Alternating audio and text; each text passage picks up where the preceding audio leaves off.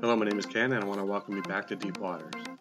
This podcast is brought to you by Applied Strengths Ministry, where we believe working together in our strengths is the effective working out the will and calling of God in our lives. The title of this message is Sleeping with a Dumbbell. This is a multi-episode series in which this is episode 4 of 14. So back to your funky wedding. There you are with 62 in attendance at your wedding, all having soul ties with one another. Remember, God said the two will become one flesh. You don't think that is going to bring a world of issues into your life and future marriage? Another way to look at this is to think that you are spiritually and soully connected to all of those people and the people they slept with that are not present at your wedding. It may have been out of a flight of loneliness, peer pressure, or a night of drunken debauchery.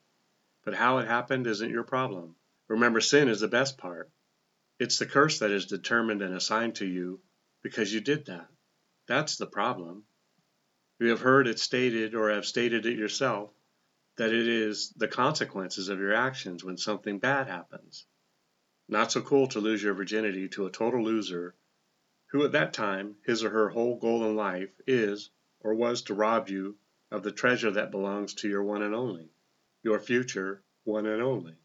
Kids and youngins, when you become an adult and get married, you will wish with everything in you that you had waited for your wedding day. Once you realize the cost of your premarital indiscretions, just ask your parents. If they say otherwise, then we know the circles that they run in. Ask a humble Christian adult, and hopefully they can be straight with you, if in the event they were wartime collateral damage in the fight to hold on to their virginity. What? Isaac used no trickery, no horoscope traps? They had no church service or hours upon hours of wedding preparations, which in some cases these days end the almost married marriage before it can ever get off the ground. Nope, none of these embellishments. Here is the kicker. They stayed married their whole lives in less than desirable circumstances. No retirement, health benefits, cars, houses, swimming pool. They just had a Coleman tent and God, and were made wealthy His way. She was a queen of beauty. Today, women give up their beauty to the stress of living a very stressful life just to have what they thought would bring them joy, fulfillment, and happiness. 50% is an unacceptable number of broken marriage peeps, especially when you think of the residual damage it causes. Now I can see why God hates divorce. It is more destructive than war itself, and its negative effects can last for generations. No one knows exactly when the concept of wedding vows for human peeps first developed, particularly in relationship to Christian marriages.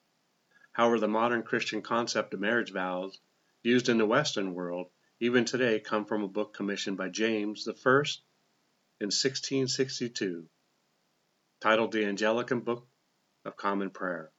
The book included a solemnization of matrimony ceremony, which is still used today in millions of weddings, including with some alterations to the text, non-Christian marriages.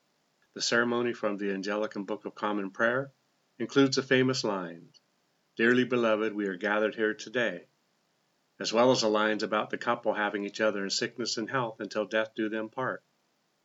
Boss man, wearing both crowns. It is equally as awkward to try and watch someone walk down the royal path wearing two crowns, as it is to actually watch them to try and accomplish what each crown represents. So we know from precedents and cartoons that the queen has a crown and a king has one as well. His is usually bigger, which could be because his head is bigger, or because it represents the fact that he has more authority than the queen. We have learned from all of life experiences that someone has to have the final say. Be it in business, corporations, military, church, schools, sports, music, Hollywood, homes, the buck has to stop somewhere. I want to present a story from the Old Testament that reflects the cost of one bad decision in a royal setting. Its connection to today is that we are defined as believers today and described in royal language according to Peter. 1 Peter 2:9. But you are a chosen generation, a royal priesthood, a holy nation, His own special people, that you may proclaim the praises of Him who called you out of darkness into his marvelous light. Our example lies in the book Esther, and beginning in chapter 1, we see a woman who had everything, and then due to one bad decision, which was a rebellious response to her kingly husband, which translated into today's language may have sounded like, "You're not the boss of me," costed her everything. Perhaps she wasn't a believer, so didn't feel like she should have to honor, respect, and obey her husband, although it was customary for queens to do so anyway, especially in a crowd of royalty. Esther 1:1-22. There's a lot in the chapter that reflects the heart of this message. Obeying, honoring, listening, respecting, when these are not in place in a marriage, surely the devil will entice the weakened man or woman. If he or she falls, whose fault will it be? His? Yes, absolutely. But did the woman play a role? Yes, of course. In fact, she had all of the power in the situation because in this example, her station of life was based on her beauty, something she was born with. Oh, the power of beauty, but oh, the woe of it when it fades, only to reveal that the time and season of beauty wasn't used to draw the man into her heart and to see and experience a surpassing beauty, which in aging only strengthens in use. Now we know the condition of our hearts, but so it shouldn't be an excuse for failure in a relationship. Now, I'm not talking about a woman manipulating a man, her man, by the use of her beauty. Nope, I am not talking about beauty as something that is just on the surface. Today, some relationships break up because at some point in time in the relationship, when both of you should have been focused on gaining the heart of Christ, you squandered the youth of your relationship on your own pleasures. When this is the focus of the relationship, it usually is only a matter of time before you tire of each other. This lifestyle is a living widowmaker, the death of a marriage whereby you were both called to run for God in purpose and in calling, but decided to rely on the things of time and that exist in time. You don't know that time corrodes all things, but the things that belong to God. It is a guarantee that if the wife wants to rule the home over and above her husband's position and authority, it stands to reason that she will, one day, as she wears his hard-fought crown, she will believe she can wear both crowns more effectively than just her own. She will fumble through life in an angry fit of rage, wondering why he was so evil and how she could have ever seen anything in him that would have led to their marriage. Listen, I'm trying to be real. Don't dance around the characters of truth.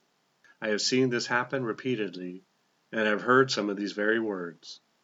No one person was designed to wear both crowns. Oh, I know, we hear it all the time. I am the parents, the mother and the father. Nope, you cannot possibly be both. I know this may sound harsh, but please hear my heart. You were designed to be a suitable helper, but in obedience to a husband, regardless of this condition. Today it sounds like this. I wear many hats. This is why I say, if at all possible, and all things are possible, you inquire of the Lord as to who will be your lifelong soulmate before you end up marrying regret and her brother disappointment. Without his input, that is the only one that can see a man's heart, God, and knows what lies ahead for you. If you marry such a one, you are in for the ride of your life, well, and maybe your kids' lives as well, and all of the people who will be exposed to your pain for acting alone in the decision. The reality TV shows do not help a person in this matter, nor should they be your guide. We know that TV disciples more Christians today than the church. This is why I'm so passionate about equipping the saints for the work of ministry and making disciples at last. All the marriage train wrecks due to our own pride and rebellious behavior. Unrealistic expectations, and they are all unrealistic. Imagine you on him and him on her, striving for perfection instead of excellence. Listen, when I first got married, I immediately heard of the 7-year curse. And when we survived it, then I heard of the 13-year curse. And we barely survived it. And after going to church, after becoming born again, I heard of the generational curse. Now, only one of these three is true. The 7 and 13 years is an abuse of statistics. The root lies in the generational curses, and your own curses due to sin that reside in your life. We broke the generational curses over our marriage, and 37 years later, I'm writing this message. Well, that's it for today. I hope and pray that your marriage is strengthened by this message, whether it started off on the right or left foot. Remember, it's not what you find wrong or disagree with regarding these messages, but what you can take away from it. Together we can do more to impact the kingdom than if we work alone. Let's flip the script and kill, steal, and destroy the work of the enemy and create space for the light of light to shine through into people's lives. Plant a seed and click on the like and subscribe button. Let's build this ministry together. Thanks, and see you next time in Deep Waters.